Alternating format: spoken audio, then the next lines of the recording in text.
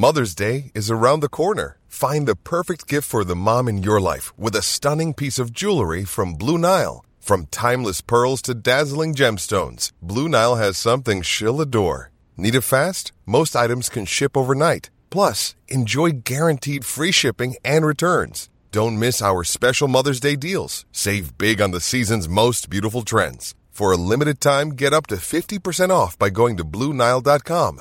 That's BlueNile.com.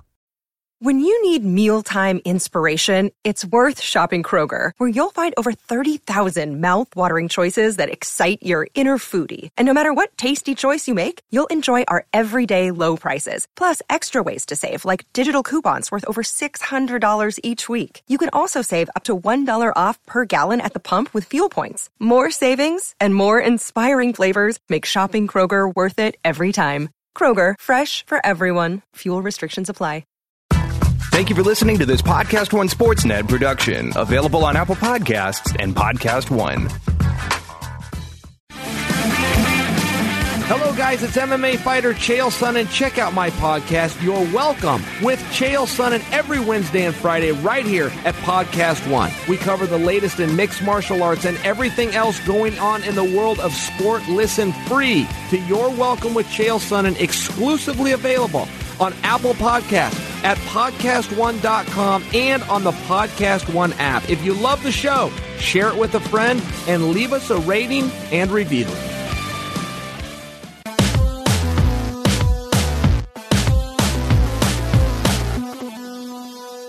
Welcome to Real Jam Radio. I am Danny Leroux, your host, and so happy to have you with us for this episode. A lot going on around the NBA, and I want to talk with Seerat Sohi, talented writer with SB Nation, The Athletic, and numerous other wonderful outlets. And we started out with her piece, which is on SBN, about the Houston Rockets. A lot of interesting things going on with them, what makes them special. And then we also talk about the Toronto Raptors, team that she follows the most closely, and then the playoff picture more broadly. Really fun conversation. And this week's episode is brought to you by BetDSI. If you use the MADGM, M-A-D-G-M promo code, you can get a 200% member bonus on your first deposit, and you get a $25 NCAA tournament bet just for registering. And our friends at TrueCar, great place to buy new and used cars. Conversation runs a little bit over an hour. I really enjoyed it. I think you will too. And here it comes. Thank you so much for coming on. Thanks for having me. We've been talking about doing this for a little while now, but I'm really happy with the timing because you just wrote a very interesting piece on the Houston Rockets, one of the biggest stories in the NBA going right now. As of the moment we're talking, it looks like they are going to be the number one overall seed in the playoff picture. They'll have home court. And where I think is a good place to start, there are a lot of different elements of the piece and of the Rockets that are worth discussing, is how this team is misconceived. And one of the ways that you keyed in on, and I think was a great way to do it, was just in terms of the amount of movement and distance that the players on the Rockets cover in a given game. Yeah, it's really interesting. You know, the Rockets they're supposed to be the pace and space team of the NBA. That's kind of been their reputation, just being forward thinking and leading the charge that way. But as it turns out, they run the least amount of miles per game than anybody else in the NBA on both ends of the floor. Actually, they're number 30 in distance traveled in offense and defense, which, I mean, it kind of makes sense because to them it's all about efficiency. So it's pretty efficient to run the best offense in the league and not have to move around a lot, especially when you got a bunch of old guys on your team. It's that, and then also the way that D'Antoni has constructed their defensive schemes, and this has been an adjustment over the course of the year.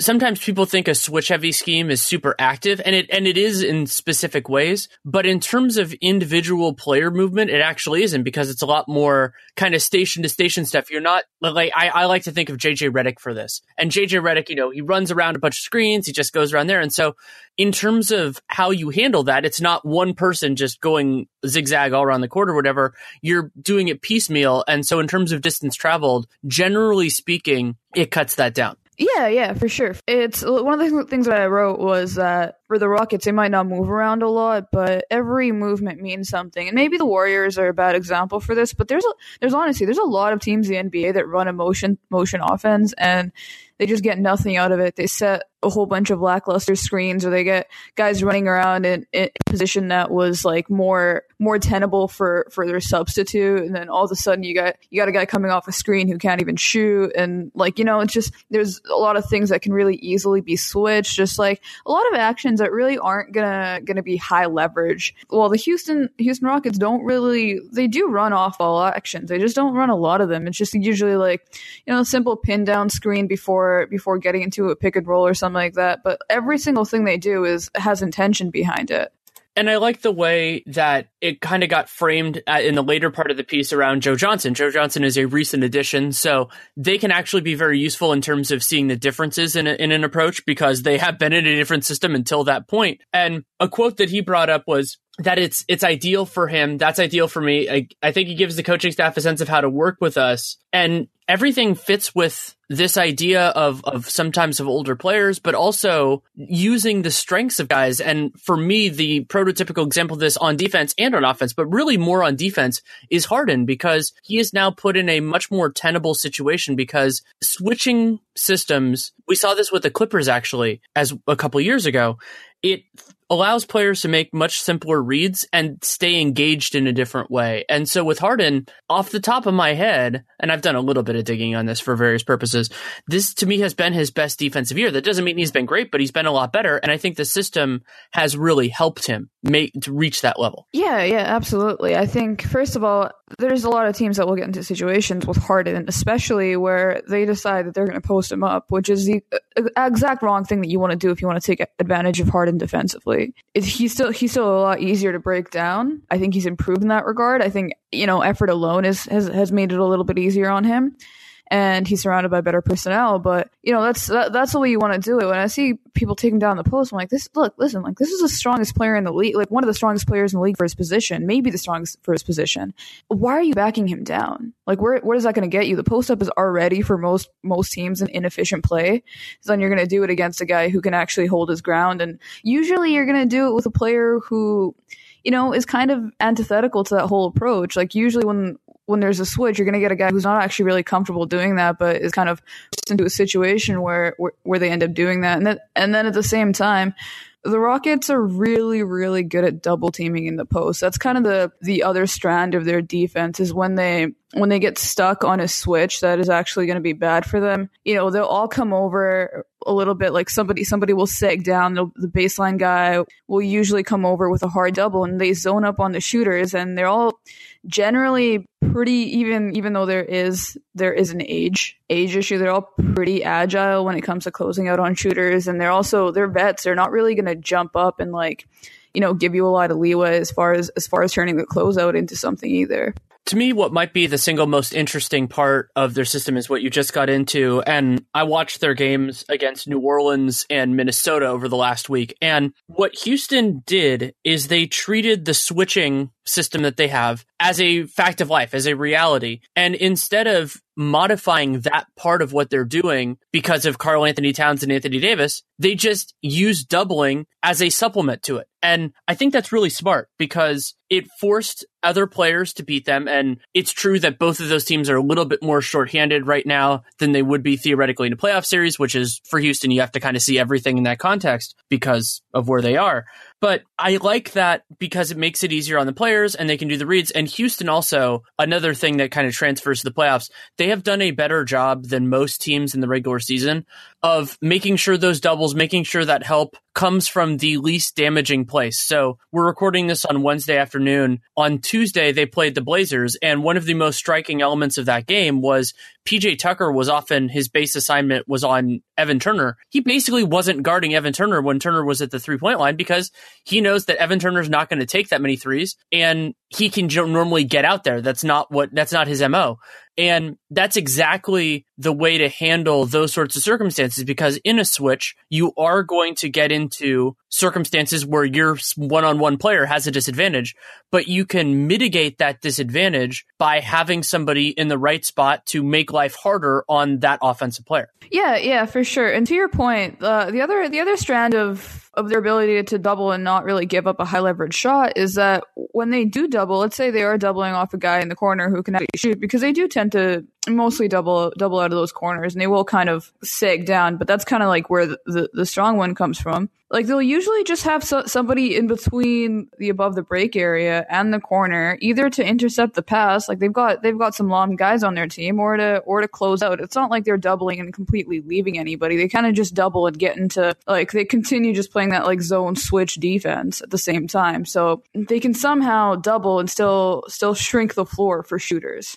Yeah, I think that's a great point, and a part of what's led to them being successful on that end. And yes, Houston first in offense, that's not a surprise. We'll talk about the offense in a little bit. But eighth in defense, really, I think this threshold for them and pretty much any of these other elite offenses is, can you do enough to slow down other teams so that you can win a game when your offense isn't great? And yeah, I would say to a point, the Portland game was an interesting example of this. Both teams had some inconsistencies and had some surprising points. Dame and CJ did not shoot very well in that game, but Harkless and Aminu absolutely did.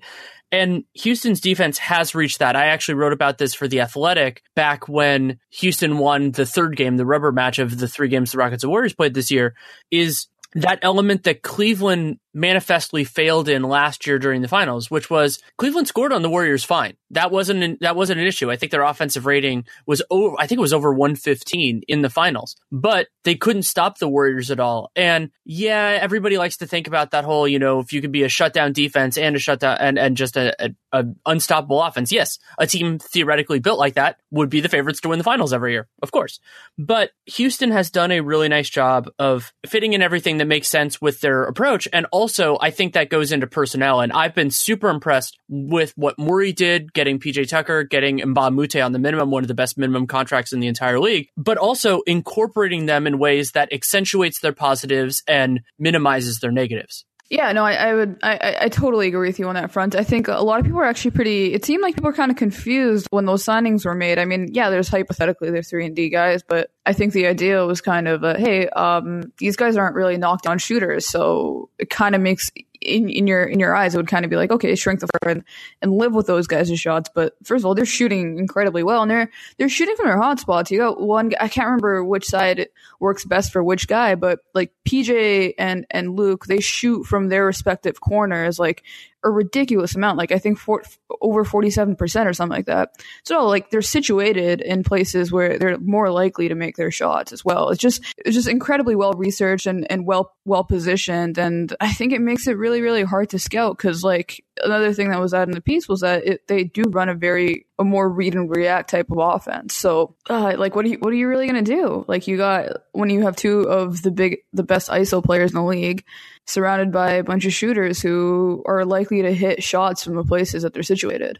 Right, and that ties in with what I think is the most interesting element of what the Rockets are doing, and that is a lot of us, you, me, the basketball Twitter, if we want to call it that, have focused justifiably on Houston's isolation dominance. And I think it's getting misconstrued to a point, because I don't think that's necessarily what Houston wants to do. It's just that they put so much stress on opponents that opponents have to switch a lot.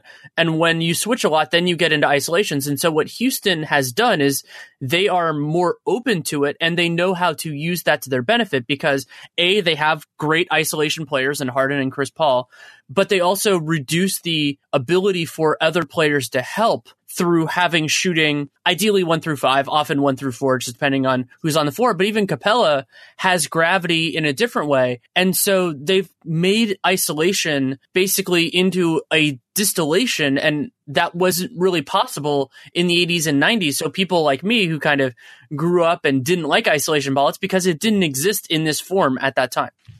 Yeah, no, absolutely. And I think if you were to ask the Rockets what type of play type they preferred, I don't think they necessarily even have one. It's more so I think the thing that they try to do is they just try to make you make impossible decisions. And I don't think it really matters to them how they do that.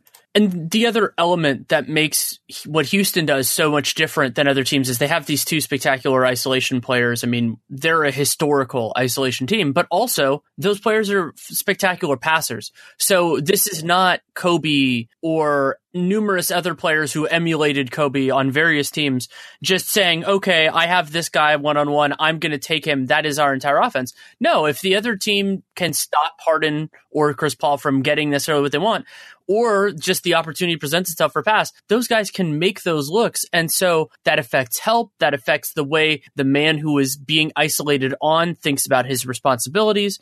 And so they are able to take this into a different place. And I think that passing might be the most underappreciated part of what has led Houston's isolation to be successful. Yeah, I think you're totally right. Yeah, that's something I don't think has really been touched on enough. Like, you're dealing with two guys who aren't just great passers; these are generational passers. They're two of the best passers in the league, and Harden especially is just exceptional at finding shooters. Like, he's just a player who is built playing pick and roll basketball, and that's kind of like what the offense is. Essentially, it's either drive and score or drive and kick, and you make the decision based on what the defense allows you to do. And you can't really do that if you don't have two guys who are completely able to make split second decisions, playing against some pretty good defenders who, you know, against most opponents are usually able to contain a pick and roll that would, like, let's say it's some other guy, let's say it's Jeff Teague and Clint Capella, and like let's put Jeff Teague's passing skills in there with Clint Capella on the pick and roll. Like, that's not as potent as Harden, because he's able to get it in there in that split second that the big man kind of has to decide that he's going to commit to you, but he's not all the way there yet. Like, that is an incredibly underrated talent, because at the end of the day, if every scoring team could do this, they would. I mean, we can take it to Toronto, where I am with the Raptors. I mean, DeMar DeRozan is a guy who is learning to try to be that way, and he's done a pretty terrific job of it as far as his progress goes. But there's a complete difference between being a willing and semi-skilled passer who is like finding his way around but still primarily being a scorer, and a guy like James Harden who just gets it. Yeah, and Harden, it's really in his wheelhouse. I mean, I followed him just by happenstance for a long time because he was a player I wanted UCLA to recruit when he was at Artesia in LA. And then I was pretty devastated when he went to Arizona State. But his ability as a passer was always so intriguing with him. I worried about, whether he was going to work on his body enough. But his talent was unbelievable. And he's just living in his wheelhouse. This is the best form of him from a basketball perspective. The reads he makes in their offense are reads he's incredibly good at. And the way that he can find opponents, if it's the roll guy, he's one of the best passers to a hard roller in the entire league. His repertoire of bounce passes, and just like can be frustrating to viewers, to opponents, to opposing fans, that he's so good at using officiating to his advantage in terms of reaches and everything like that. It's actually a parallel.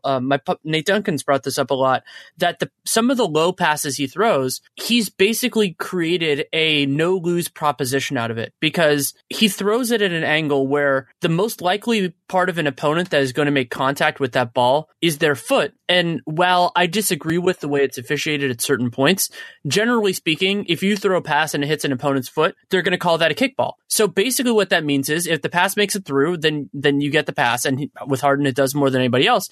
But if it hits an opponent, it's probably going to hit their foot, and that's going to be called a kick, and then you get another chance. And Houston has a great offense, so they get another bite at the apple, unless it's and that resets the shot clock if it's super late. So it's kind of a damned if you do, damned if you don't, and that's remarkable. It's another kind of cheat code, if you will, in it. And it's not dirty pool. It's not anything else. It's just using the rules of the game and the way the game is officiated to his and the Rockets' advantage.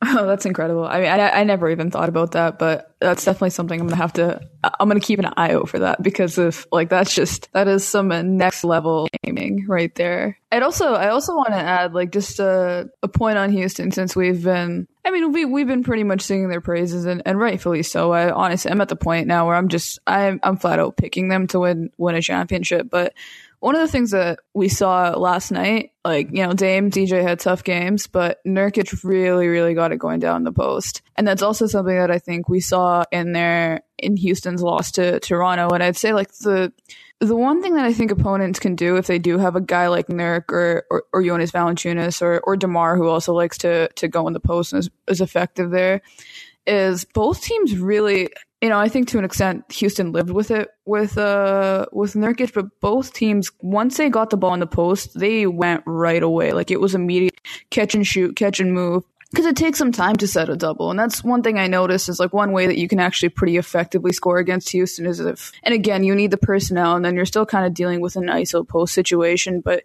that is one effective way that I've seen some opponents beat Houston's system. Yeah, Nurkic did a great job of that. Paralleling Nikola Jokic is spectacular. Those guys used to be teammates at attacking a mismatch immediately. And that's the secret to it is don't take a beat. Just get in there right away. And Harden folded up more. Sometimes Nurkic was posting up on Harden. He folded up more on those than usual. And that's a big concern because in the playoffs, and I've made this criticism before of the Boston Celtics, where you are going to face a higher proportion of superlative individual talents in the playoffs because of selection bias. Superlative individual talents, more often than not, make the playoffs. And more often than not, the teams that survive long enough to play any team in the second round, conference finals, NBA finals, are going to be teams with those players. And that will lead to problems. The other big issue with the Rockets is the unprecedented nature of what they're doing. Let's just call it an isolation, even though that's not necessarily the MO. It feels to me like there is some gravity to it in the sense that if you are an outlier, there is always this question about whether that is just who you are or whether you are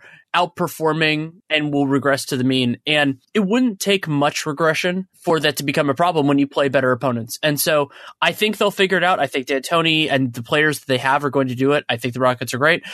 But that is a concern when basically James Harden going one-on-one against whoever is on him and taking that step back three, if he makes 40+% of those, the Rockets aren't going to lose very often. But if we start to get more into the 35 to 38 range, it changes the effective value of that possession and it changes the math a little bit. And I think they could try other things, but there will be games where it's close and it comes down to that. And variance is real and variance is a concern for everybody. But I think to a point it is for the Rockets as much or more than almost anybody. That's interesting. I've been thinking about this point, and one of the most interesting things about it, I think, is like this idea that we've gone so far around the bend that now we're at a point where isolation basketball is the kind that can't be trusted in the playoffs. Because I swear to God, like, you know, we just finished this with 3-point shooting and movement heavy offenses, and you know you can't play at a high pace in the playoffs, and you can't win being a 3-point shooting team, and you can't win when your point guard's your best player. Like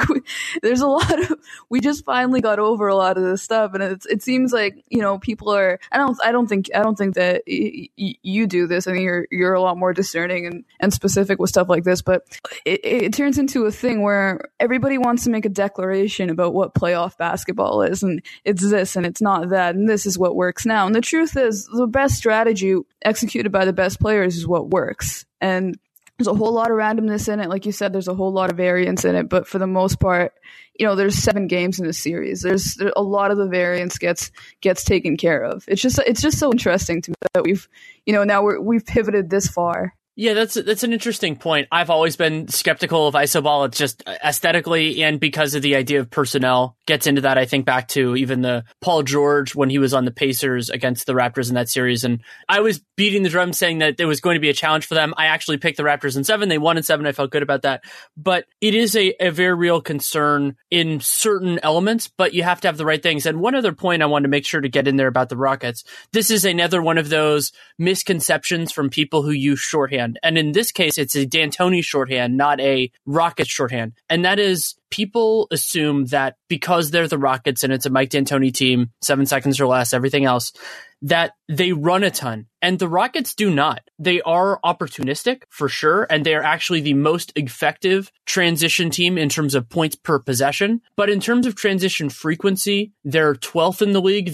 They're actually bottom 5 in terms of running off steals because they have guys that are comfortable with that, and they're spectacular when they run in transition. But if the other calibrator, and I use this from Cleaning the Glass, which I really like. So what they do is they say basically the proportion of possessions that a team plays that are in half-court offense versus in transition. And the Rockets are middle of the road. They're almost exactly at league average there. And Houston they're the most effective transition offense in the league in points per possession. They're the second most effective half-court offense. So they're still ridiculous. But this idea of, oh, well, it's a Mike D'Antoni team, so they're go, go, go. That doesn't really reflect them, though it hasn't hurt the Rockets in any way. It's just different from how they're perceived. Yeah, I'm totally with you there. Their pace stats are, especially the past, I haven't checked since I wrote the article, but when I filed, over the last 15 games, they were the slowest team in the league in terms of pace. And I know pace stats aren't perfect, and a lot just has to do with how long you actually run your half-court offense. And I'm assuming they force other teams to run their half-court offense more than others too. But that's another point to it. Yeah, that's key. That's key. And their half-court defense forces teams to move slowly because of the switch-heavy nature of it. A lot of times opponents have to use the first 5 to 10 seconds after they can't get a transition look just to figure out what they want to do. And so, yeah, and I think that's very fortunate for them. I think it really does help them out. But yeah, they are doing a good job of getting back in transition overall. And they have to, because, you know, that's a key part of defense for almost every successful defensive team. Plenty more to talk about with Seerat Sohi, but I need to take a moment to tell you about our friends at BetDSI. As many of you know, March Madness is well underway, so you can go to BetDSI and check out all the matchups. I am recording this on Thursday, just watched a fascinating slate of Sweet 16 games, so now one more day of Sweet 16, then going into the Elite 8, all sorts of different things, plenty of upsets, which can be a fun thing no matter what, but it can be interesting if you choose to wager on it as well, and BetDSI is a wonderful place to do it. They are top-rated business on review sites, easy to use, fast-playing interface, more than 20 years in the business, and if you're interested, you can bet games as they go. Live in-game wagering options now and throughout the tournament. So if you feel like you have a better read on where a game is going than other people do, it's a great way to make some extra cash, and you can do that throughout entire games and events. BetDSI has great customer service available 24/7, 365, and massively importantly, they have built a reputation on fast payment of winnings. So you can get a $25 NCAA tournament bet just for registering at BetDSI, and if you use the promo code MADGM, you get a 200% member bonus on your first deposit. Again, that promo code is MADGM. And don't sit on the sidelines this March Madness. Use BetDSI and the promo code MADGM to start winning today. So we can move on from them to a team that you've followed closely for a lot of good reasons, the Toronto Raptors. And I think the Raptors are, and have been the entire year, one of the league's best stories. And it has been remarkable how they have succeeded. And I think this is the best argument in favor of Dwayne Casey winning Coach of the Year. I haven't made my own determination yet. We still have a few weeks to go in the season. But I think the best argument for Casey is that they have had this sea change, especially offensively, but they're having a wonderful year defensively as well. They're currently fourth in both offense and defense, which is amazing. They've done that despite not drastically changing their personnel, and the changes have mostly been empowering young players, which is, again, good coaching. Yeah, absolutely. I think they're making the best argument you can for continuity, and not even necessarily continuity of players, but continuity of the coach, because, you know, they could have gone another direction and said, hey, we're going to change our system, probably means that we should change our coach.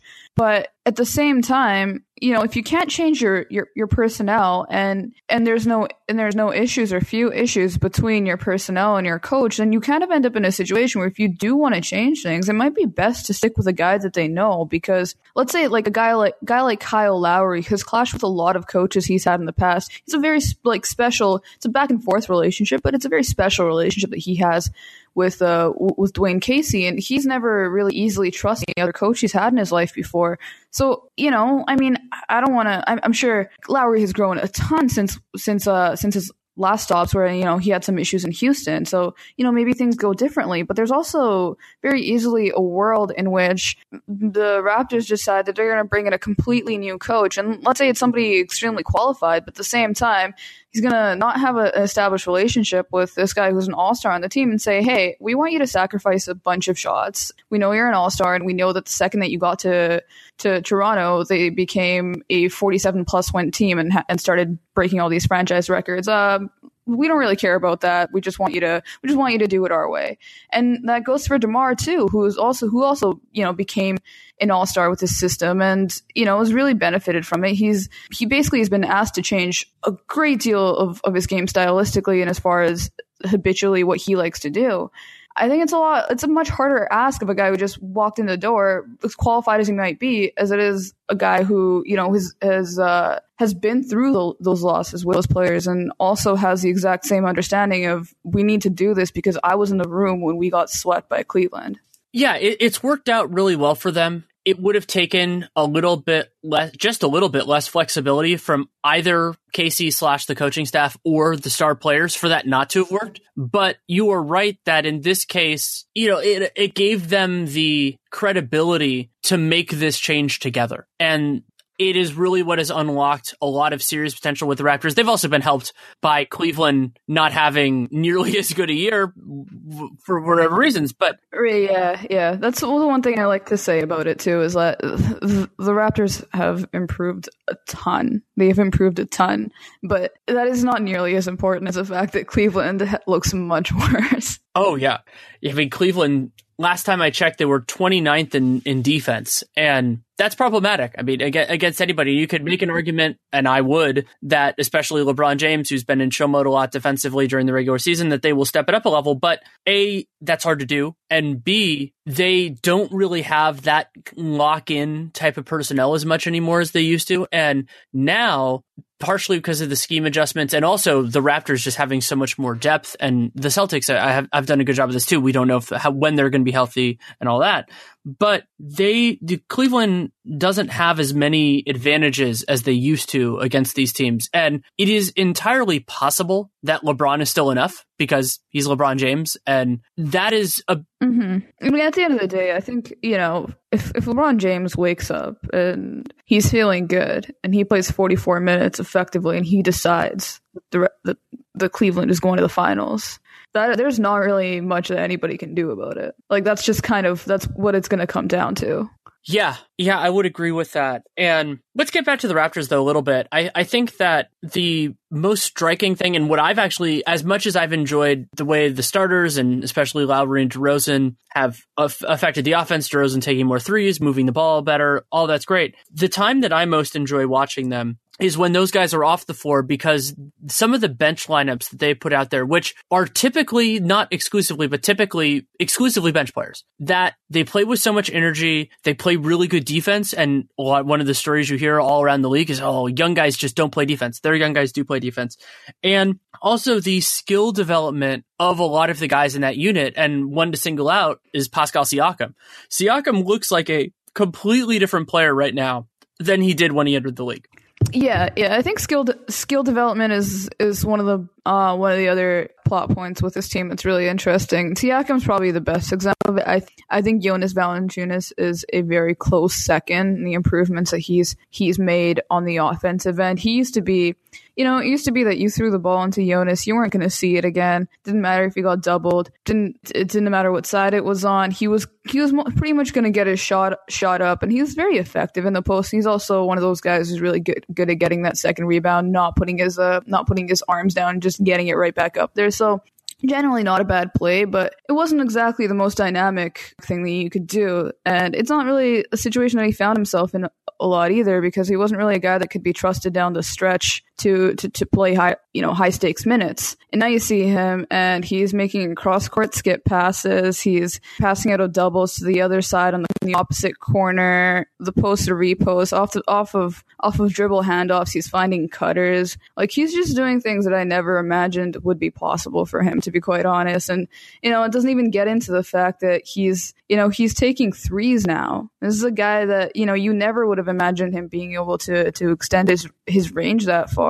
Just completely changed the way that he's played, and as a result, has ended up strengthening the parts of his game that he used to rely on, because now he's got so much more in his arsenal, and that goes to his face-up game too. And, to your point on Siakam as well, another guy who, his main skill was running the floor, and he spent a lot of the season in the G League last year. He wasn't part of the Raptors' late rotation. And, to see him come in, and he's basically, if he gets a rebound the ball at the floor in transition, sometimes it's still a mess, and he'll occasionally get called for a charge. He'll be out of control and just trying to kick to the guy in the corner. But first of all, it's awesome that he can make that pass. He's great now. It kind of just, he's starting to be able to avoid that rotation, and just like he finds Jakob Poeltl for like 2 or 3 dunks a game at this point, it feels like. And just like, his ball handling, he's like got this transition spin move that he likes now that was early in the season. It was a bit of a mess, but it's really coming along. That's one of the really interesting things about watching this team, actually, is that a lot of these things that were so messy and would make you cringe earlier in the season, they're really starting to come into fruition now as these guys develop those skills. And the thing that actually makes me think about is, has NBA skill development ever been this good? Because, it never used to be that, you get these guys who can't shoot, and all of a sudden they're shooting. And that's actually become like the development philosophy for a couple of teams now. They're just saying, yeah, you can teach a guy to shoot. And, you can teach these guys to expand their games in ways that, really, really you just couldn't even have imagined. I've been very intrigued by the way that teams have been getting guys more comfortable with the ball in their hands in high pressure. And some of that can be just these players have experience with that earlier in their lives, like high school or sometimes college, depending on the player. Like, I would assume Siakam was by far the best player on his high school team. I have not checked into his high school past to see if that's true. Shooting is certainly there. And a point I wanted to make with Valanciunas, that is exceedingly important for him. And I think this is the model for a lot of bigs that are younger than he is that are going to be coming into the league. So over the last couple of years, he's taking more mid-rangers, sure. But he Valanciunas basically converted his shots from 10 feet to the 3-point line. So basically from 10 to 24 to threes. And he's shooting, incidentally, you wouldn't expect this. He's shooting a better percentage from 3 than he did even from mid-range last year. That's a little bit ridiculous. But just the sheer fact that 3 is worth more than 2, if you take those shots out, and then the other benefit you get is forcing opponents to actually defend you out there. If a team is defending Valanciunas at 12 feet out, that player, because presumably that person is 7 feet or close to it, probably has a wingspan in that range.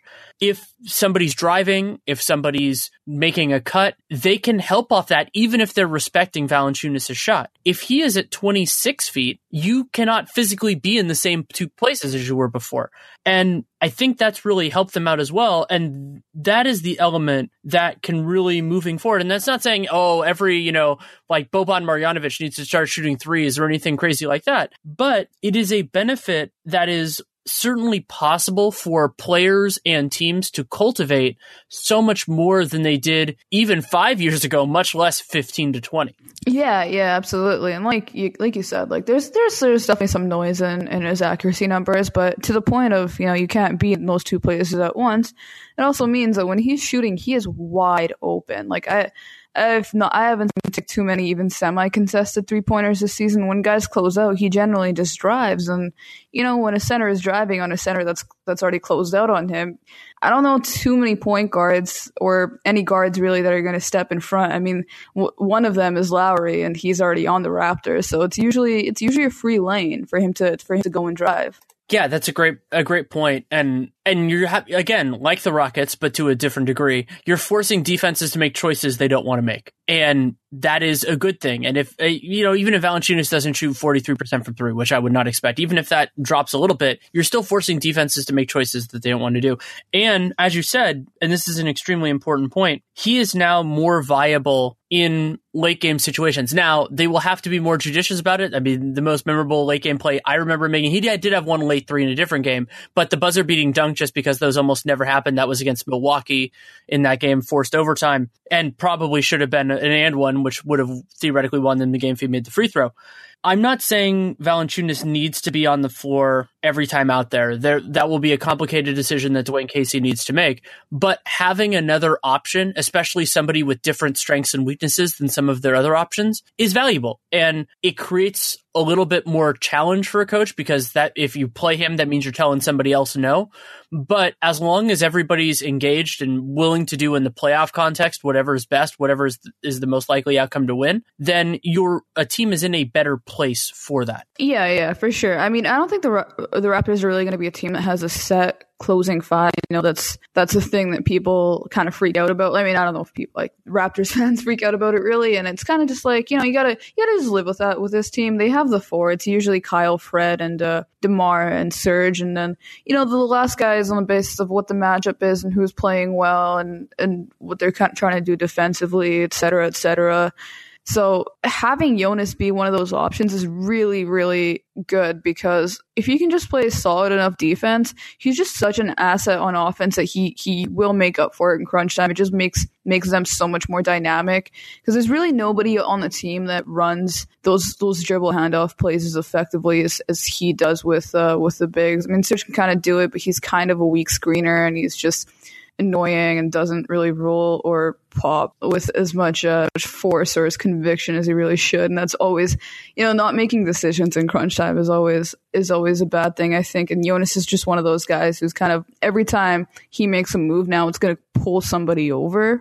And I think that's an exceptionally impressive. It's a valuable thing for you to have in a guy that's really like in those lineups is probably your third option on offense. For him to be pulling that much gravity is it's really, really good for the Raptors. And I think there's certain defenses that it does make sense for him to be out there. Like when we watch the Rockets game, and I don't know if this will carry over into the playoffs, because I'm sure the Rockets will realize that they should just shoot some mid-range jumpers. But the way that they were just letting Chris or James or whoever kind of just drive in, because they knew that Jonas didn't have to go their way into space, because Chris or James doesn't really want to take a mid-range jumper. They want to get to the rim. So they were like, okay, let's just have you kind of plant it out here and, be dynamic and move around. But, it's just a lot less space, and that makes his job a lot easier. One other Raptors element I wanted to talk with you about, and this might just be something that is unanswerable at this point, but for those of us who are salary cap nerds, Toronto has been a very interesting situation, because last summer, they traded DeMar Carroll to the Brooklyn Nets with a first-round pick, ostensibly to avoid the luxury tax. I mean, especially when they ended up losing Patterson and everything else, he would have helped. But that has led many people, sometimes myself included, I'm a little bit ambivalent about this, to say, oh, well, what would they do to deduct the tax next year? Because Fred VanVleet's going to get a raise. They're just by virtue of being another year under contract, most of their guys, other than DeRozan, whose contract is flat, they go up year to year. So you have that question. And the shorthand that a lot of people used was, oh, well, they'll trade Valanciunas. Certainly still possible if they wanted to. But so there are kind of two questions. One is, I think they might be willing to pay the extra tax because this team is just good enough to make it worth it. And then the second part is, Valanciunas has made it harder for the player that got dumped, or whatever word you want to use, to be him, because he's been a much more valuable contributor to this year's team. Yeah, I mean, at this point, I don't think that you can trade Valanciunas just to get him off the books, just because of where the Raptors are. The thing that does help him is that Lucas Nogueira's contract is going to be off the books, and I don't think they're going to keep him. I think you can use some of that money to sign Fred. You're going to have to go over the tax if you want to retain this team. I also think that the Raptors are, one of the things that's going to come up with this is they're going to kind of have to decide which one of these guys they want to keep. And it could be Fred, but let's consider the VanVleet versus Wright scenario. Those are two backup point guards who, they do spend a lot of time on the floor together, and you could, in some sense, you could justify it because of how much the Raptors like to go to their 2-point guard lineup. But are you really prepared to invest that much of your cap space into two backup point guards? So that becomes a question for them, and it's kind of like a matter of how much you're willing to stomach in these next few years, and how much you really believe in this young group being a bridge towards the next era versus whether it's more so about winning a championship right now, and this is just a bench that works, and it might not necessarily be like a big long-term play that you want to invest in, which is actually one of the interesting things that's happened with this season is that they were supposed to kind of, I don't think they thought that they were taking a step back by any means, but at the same time there's a push on developing their youth, and if they had to lose some games in between just to get the process right, they do it, but in the meantime their youth is one of the best things that's happened for this team. So it just puts them in a really interesting conundrum, and at the same time it's also a team that I think really believes in its ability to draft and replenish talent. So if they have to let somebody walk and if they get to a point where a deal is just too hard to strike, I think they're going to be prepared to walk away from it. The logic there being similar to the Spurs with Jonathan Simmons, saying we can find the next Jonathan Simmons instead of paying the one we cultivated already. Right. Let's hope they can do that with Kawhi Leonard too. Yeah, we'll see. But the Raptors also have a complicated decision coming up, not immediately. They still have a couple more years with Lowry. And the other reason that they could keep both Van Vliet and DeLon Wright, who both have free agency before Lowry. So Van Vliet will be a free agent in 2018, DeLon Wright in 2019, Kyle Lowry in 2020, would be if they either felt one of those two guys could replace him. That will be, I think, Lowry's age 33 season, something like that. I can't remember exactly what it will be. But that's one approach. And the other one is, okay, 2018 is going to be a more constricted salary cap circumstance. Obviously, everything is more constricted even next year than 2016 was, and to a point 2017.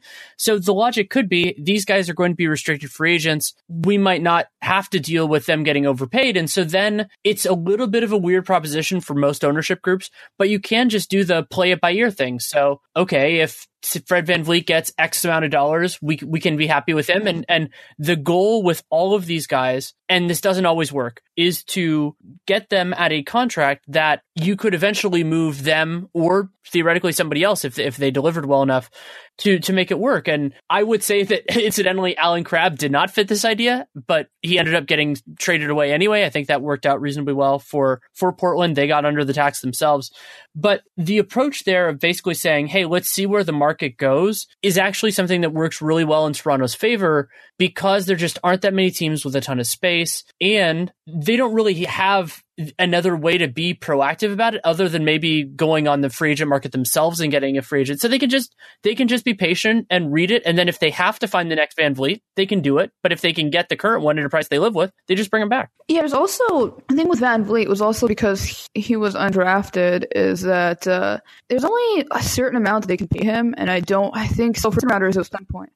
Yeah, he's Arenas limited. And so the Cliff's Notes version of that is this is the same thing. The guy who made this famous Beyond Gilbert Arenas, which inspired the provision, it didn't exist then, is Jeremy Lin. So what that means is you can't pay more than the non-taxpayer mid-level exceptions. That's a higher mid-level exception. You can't pay them more than the mid-level exception for the first 2 years. And then this is a contract where it doesn't have to follow the rules in terms of 8% or 5% raises per year. You could raise it all the way up to, but it doesn't have to be to their maximum. So what the Rockets did with Jeremy Lin was they gave Lin and Omer Asik contracts that were at that amount that they could do for the first 2 years and then had max after that. So they spiked up and it was complicated for the Knicks and Bulls respectively. And so a team could do that with Fred VanVleet. The challenge with it from the perspective of the offering team is that it's not like, oh, sweet, well, we can offer this guy and it counts as the mid-level exception on our books. No. It counts for the offering team at the average value of the contract, whatever that ends up being. And because so few teams have cap space, there just are not that many opportunities for teams to say, hey, we're going to try to steal Fred VanVleet from them. It is possible. Of course it is possible because, somebody like Indiana, like if they realize for whatever reason that Fred VanVleet's their guy, they can structure an offer sheet that would be very hard for Toronto to manage. But there just aren't that many teams like that this year. And because he's restricted, if those teams choose to use their space in the first 7 days of free agency before the restricted guys can sign offer sheets, then the Raptors they're golden, basically. Yeah, and the other thing is also, like, it's not the type of decision that I think will really, really put the Raptors into a bind. And I love Fred VanVleet. I've tried to get FBV MVP chants going in the ACC. Like, that was a lot of acronyms at once.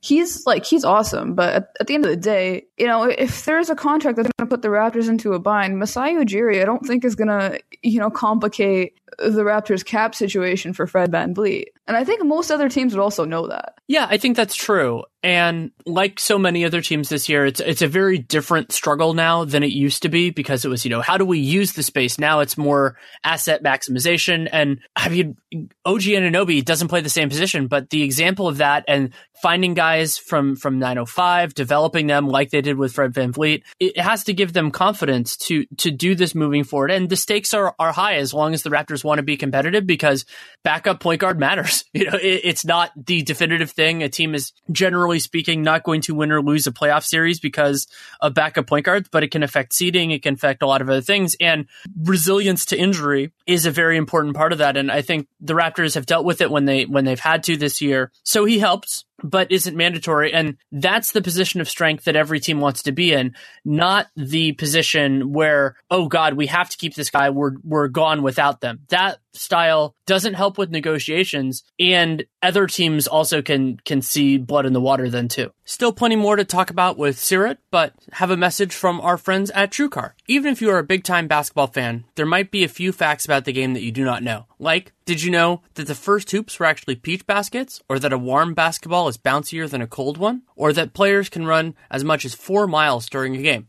Well, here's another fact you might not know that is actually really helpful if you need to buy a car. TrueCar also helps people get used cars. That's right. TrueCar is not just for buying new cars. With their certified dealer network and nationwide inventory of nearly 1 million used cars, you will enjoy real pricing on actual inventory and a simpler buying experience, whether you buy new or used. And with TrueCar, users can see what others paid, so they know if they're getting a good deal before they buy. They're also more likely to enjoy a faster buying experience by connecting with TrueCar certified dealers. When you are ready to buy a new or used car, check out TrueCar and enjoy a more confident car buying experience. Some features not available in all states. One other thing I want to talk about briefly with you, just because I can't think of anybody that'd be better to talk about with it, is malaise is probably too strong a word for it, but I enjoy the years like last year where the MVP race is more competitive going down to the wire, especially if there can be differences of opinion. I enjoyed that last year. It did lead to some silly stuff, and it's led to some frustrating revisionist history recently where, you know,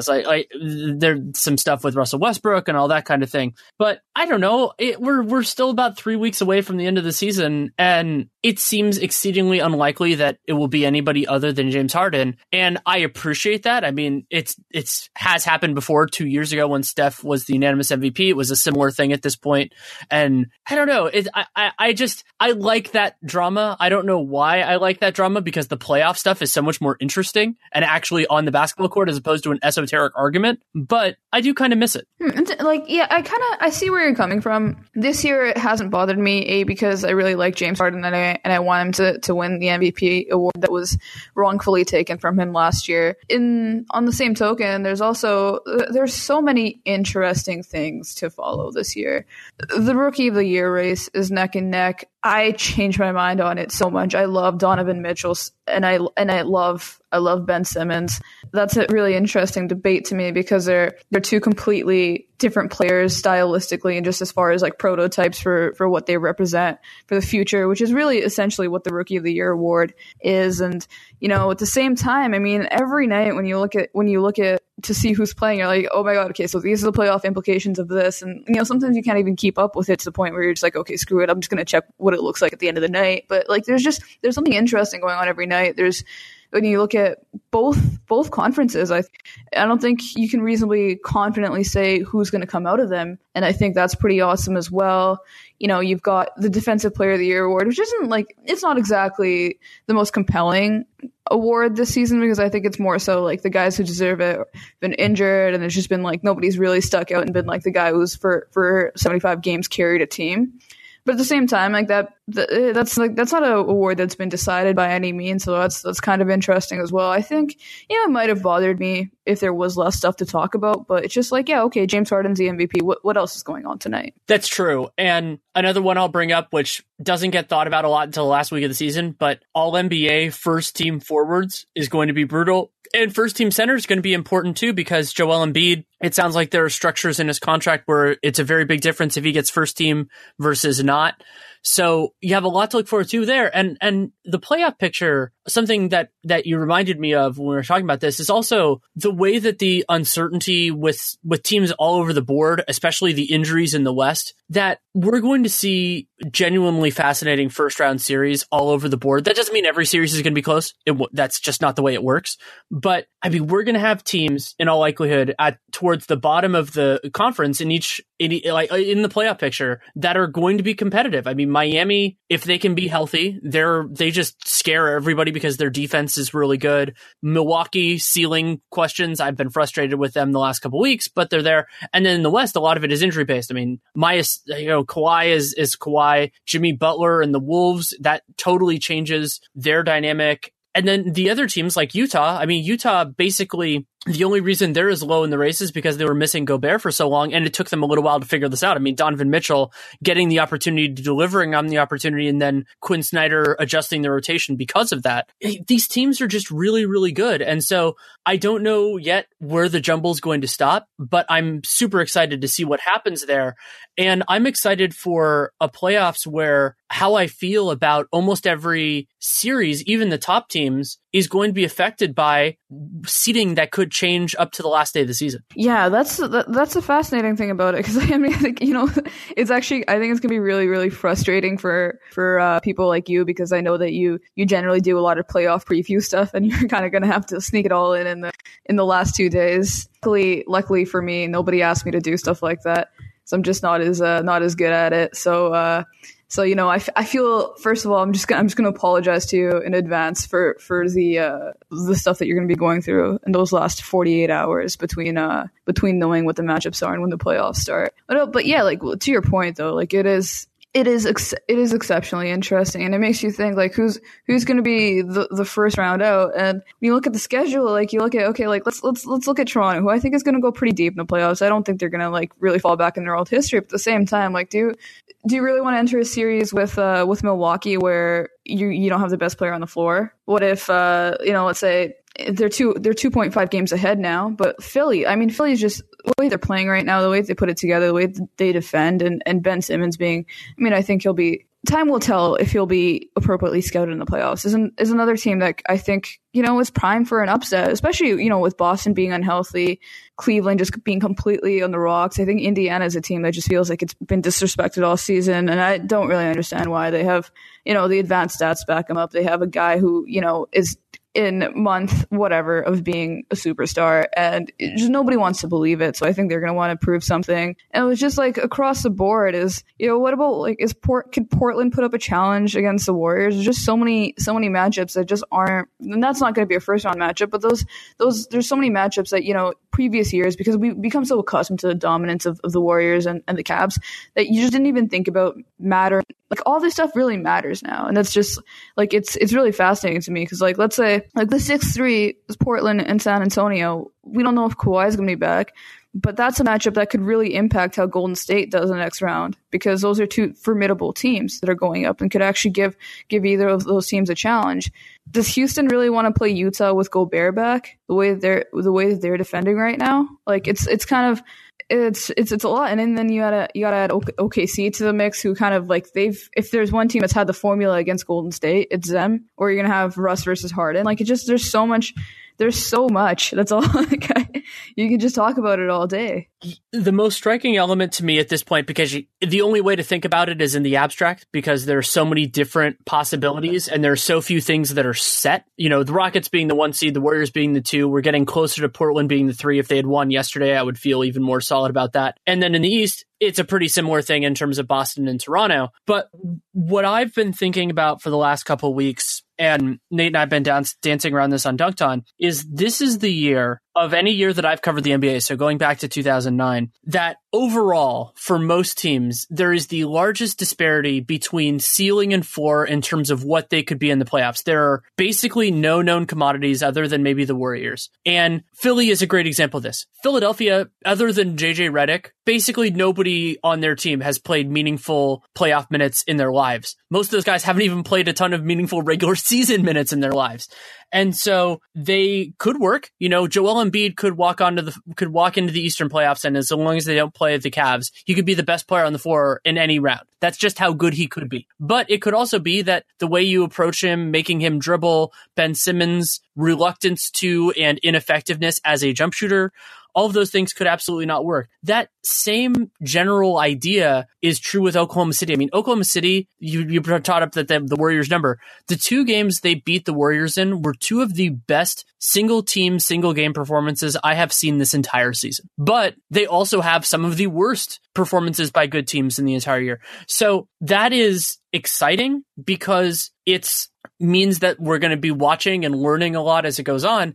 And it also is terrifying to those who believe that prediction is their game. And I don't stress as much about that at this point because I do my best at laying out this is what could happen and not being as married to it. But I think we're going to see a lot of predictions go terribly wrong this year. And I'm good with that. I think that leads to a more fun product overall, but it certainly is stressful when if you ascribe your own value as an analyst to saying X team in X number of games and thinking that if it's anything different from that, you're wrong, because anybody who thinks they know what the Sixers are right now in the playoffs is full of themselves. Yeah, that's definitely true. And luckily also another thing that nobody asked me to do as well. So I think this is really the type of playoffs that fans have been clamoring for a really long time. And I just really hope there's no more injuries. I'm just so excited to see what happens. And I think it's going to be a very clarifying postseason for a lot of teams. Let's look at Indiana, Philadelphia are kind of new in this. They got to figure out what's real here. What do we have to go back and take back to the drawing board? How much of an ailment is Simmons' jumper really? How gimmicky are the Pacers? And you got a team like Washington where they got to figure out, do we actually work well together? That's kind of their biggest question. Can we break out of the malaise and actually can we pretend to like each other for long enough that the exceptional talent on our team can actually play together? And then, any team with Giannis has a lot of questions. The only team that I look at and I think there's not a whole bunch of questions in the East is Miami, because you kind of feel okay, they're just well coached, they're getting in. It's not they don't have too much pressure to do anything outside of make the playoffs. And Kyrie, in a different circumstance, hopefully he can get back to 100% or as close as he can be. I mean, he's put on some of the best scoring performances we've ever seen. I'm going to end this with, go ahead. Oh, yeah. Yeah. Mm-hmm. The reason I left Boston was just because they have so many injuries that I just don't think they're going to be able to answer any of the questions that they have, and that includes Hayward. I mean, for them, let's say they did flame out of the playoffs, they were healthy. They were okay, we're adding an all-star, so it's fine. Right, and this can be a lost year in the playoffs in that sense, and still be a massive success of a season for them. The way that Jason Tatum and Jaylen Brown have developed this year, getting the ecosystem right, even without Hayward, is a very important step. Al Horford has looked good this year. He's looked great at many moments this year. But I want to end this on a question that I've been asking more and more, and it ties in with the playoff things we've been talking about. So I have been excluding Rockets Warriors for seemingly obvious reasons. But if you could pick one series to see in the East and West in any round, so it doesn't have to be first round, it can be whatever round, what series do you want to see the most? All right, I'm going to start with the East. I think the East is probably going to be a lot easier. It's going to be Philly. I want to see Philadelphia. It's set up for it right now. Philadelphia, Cleveland. Future meets past. They're just the fireworks that would go off. And I know you said it doesn't have to be a certain round, but the fireworks that would go off if Cleveland lost in the first round. And you could kind of see the blueprints for how it would happen with them. You just have nobody that could deal with Embiid. They're exceptional defensively. They're very long, and they can pretty much withstand a LeBron attack and have guys closing out pretty well as well. They are obviously very young, and we're gonna have to see if they have any issues because of that, or because of things like Simmons' jumper. But yeah, that would definitely be the one I'm most excited to see in the East. And then yeah. And there could also be a parallel there to the Oklahoma City Lakers series that was before OKC made their run, where even if they don't win, you see the signs of, okay, they're going to figure it out. And that would be pretty fun. I think for me, maybe it's just because I want to see NBA Twitter just melt down into a puddle. But for me, that series in the East would be Celtics Sixers, as long as the Celtics are healthy enough to do it. Just the stuff between those two fan bases and everything else. I mean, the downside of that series is whichever fan base makes it out is going to be insufferable from then until November. But the chaos would be pretty fun. But yes, Cavs Sixers is seriously in the conversation. Yeah. I think the thing with Boston is just that, like, I think they're one of the more boring teams, and like it's all relative. We're talking about some pretty exciting playoff teams here. They're one of the. I know maybe it's because I just watch them so much in the early going of the season, but it's kind of I'm just kind of like, as much as it's going to be clarifying, like I think we kind of get what they are without Hayward. So I just don't know how much more there would be to learn from them. And okay, let's do the West. The West is going to be really hard. I think this is okay. Yeah, it's probably okay.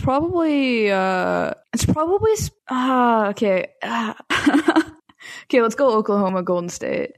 Yeah, that's what I was gonna say, but we just if he was healthy, that would be the one. But yeah, that's a good call. If we knew that Kawhi was going to be 100%, Spurs Rockets is another one that I really want to see. Yeah. And Thunder Warriors, there are so many different elements to it with these two teams. I mean, Paul George, his insertion into that series would be really, really fun. And so much animosity, so much history between those teams, but also a lot of really good basketball players and scheme adjustments. Like those teams stress test the other one really, really well, which I enjoy quite a bit. Yeah, they really do. That's the thing, right? Like, you got there, like, exactly with what I like about that matchup.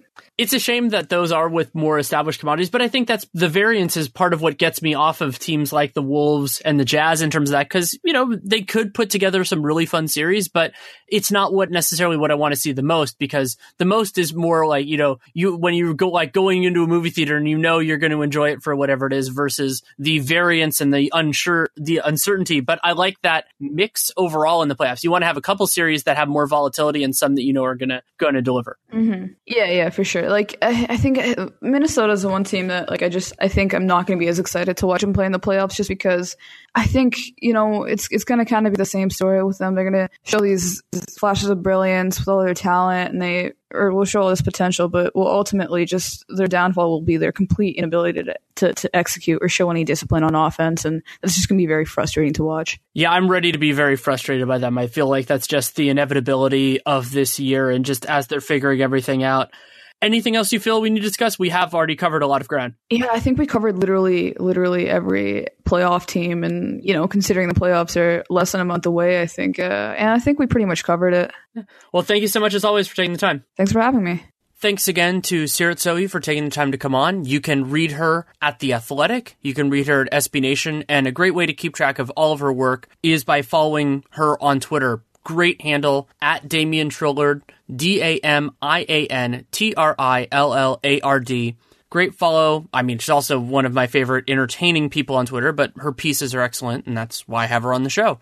I'm excited to see where all of this goes. Still a couple weeks left in the regular season. Then, of course, the playoffs are going to be fabulous. Sarah and I talked about it a lot at the end of the show, and the amount of uncertainty that remains in everything is both a little bit stressful as somebody who prognostication is part of my job, but exciting because unpredictability is fun and there's no other real way to replicate it. So very excited about it. Real GM Radio is, of course, a great place to do that. If you want to support the show, you can leave a rating, leave a review in the podcast player of your choosing. You can also subscribe, download every episode. Really do appreciate that. Great way of showing it. Spread word of mouth, whether it's in person or online, is really appreciated. People are finding the podcast every day, and I get emails and on that. And of course, the biggest thing you can do to support the show is to check out our sponsors. BetDSI, MadGM promo code gets you a 200% member bonus on your first deposit, and you can get a $25 NCAA tournament bet just for registering. Pretty awesome. TrueCar, great place to buy new and used cars. And then you're welcome with Chael Sonnen, that comes out twice a week on the Podcast One network, which I'm so thrilled to be a part of, and it's been a great experience so far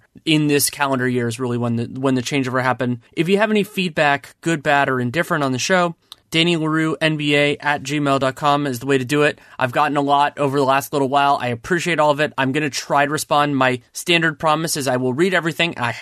Will continue to, and I respond if and when I can. But I do promise you that I read it. Lots of fun stuff on the mascot bracket. I appreciate all of that and have passed some of it on to my sister. We'll pass the rest on in the very near future. So plenty to look forward to. We'll also do a draft catch-up at some point after the NCAA tournament, still figuring out the timing on all that because, of course, the NCAA tournament timing ends pretty much with the playoffs, so have to balance everything else. I think of this as more of an NBA podcast, but it can go wherever I want, and I appreciate both Real GM for allowing that to happen and all of you for listening to indulge me in that way, that this can take so many different directions. If you want to check out my work, podcast with Nate Duncan, of course, Dunked On, Twitter NBA show, going strong. We're getting ready for the playoff push. Not going to do as much in the rest of the regular season, and that is live alternate announcing is the way that we like to describe it. So it's kind of like a different commentary track on the game. We answer questions, all that. And we will do that a ton in the playoffs is the current plan. You can also check out patreon.com/Duncan LaRue. That's the venture that Nate and I have. We put out special podcasts, all that kind of stuff. And then my writing, The Athletic, Real GM, have a new CBA encyclopedia piece on the Stepien rule, have some off-season preview stuff coming up for The Athletic in the near future, and then, some stuff at the Sporting News when I have the opportunity. You can still buy my book. It's around 100 Things Warriors Fans Should Know and Do Before They Die. It's available in pretty much any form except for audiobook. I may do that at some point, but not entirely sure yet. So thank you so much for listening. As always, take care and make it a great day.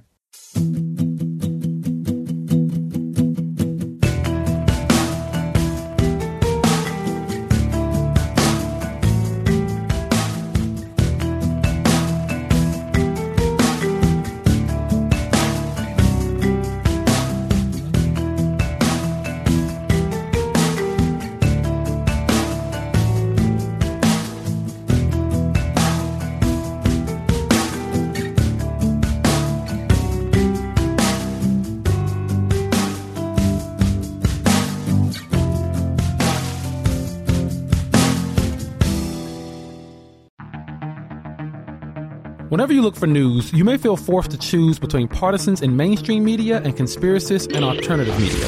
That's where The Lost Debate steps in. I'm Corey Bradford, a progressive political organizer turned TikTok star who also once hosted a Fox News radio show. I'm Ricky Schlatt, a Gen Z New York Post columnist and libertarian fighting to protect free speech. And I'm Ravi Gupta, a former staffer for Obama and school principal who also fought alongside Republicans on charter schools. And we launched The Lost Debate, a podcast and YouTube show for the political eclectics who've lost trust in a polarizing, partisan world, but who also reject the disinformation and manipulation in alternative media. Instead of being at each other's throats, we focus on bringing new perspectives to the table and constructive debate that sounds less like crossfire and more like discussions between real people. Check out The Lost Debate on YouTube or wherever you get your podcasts.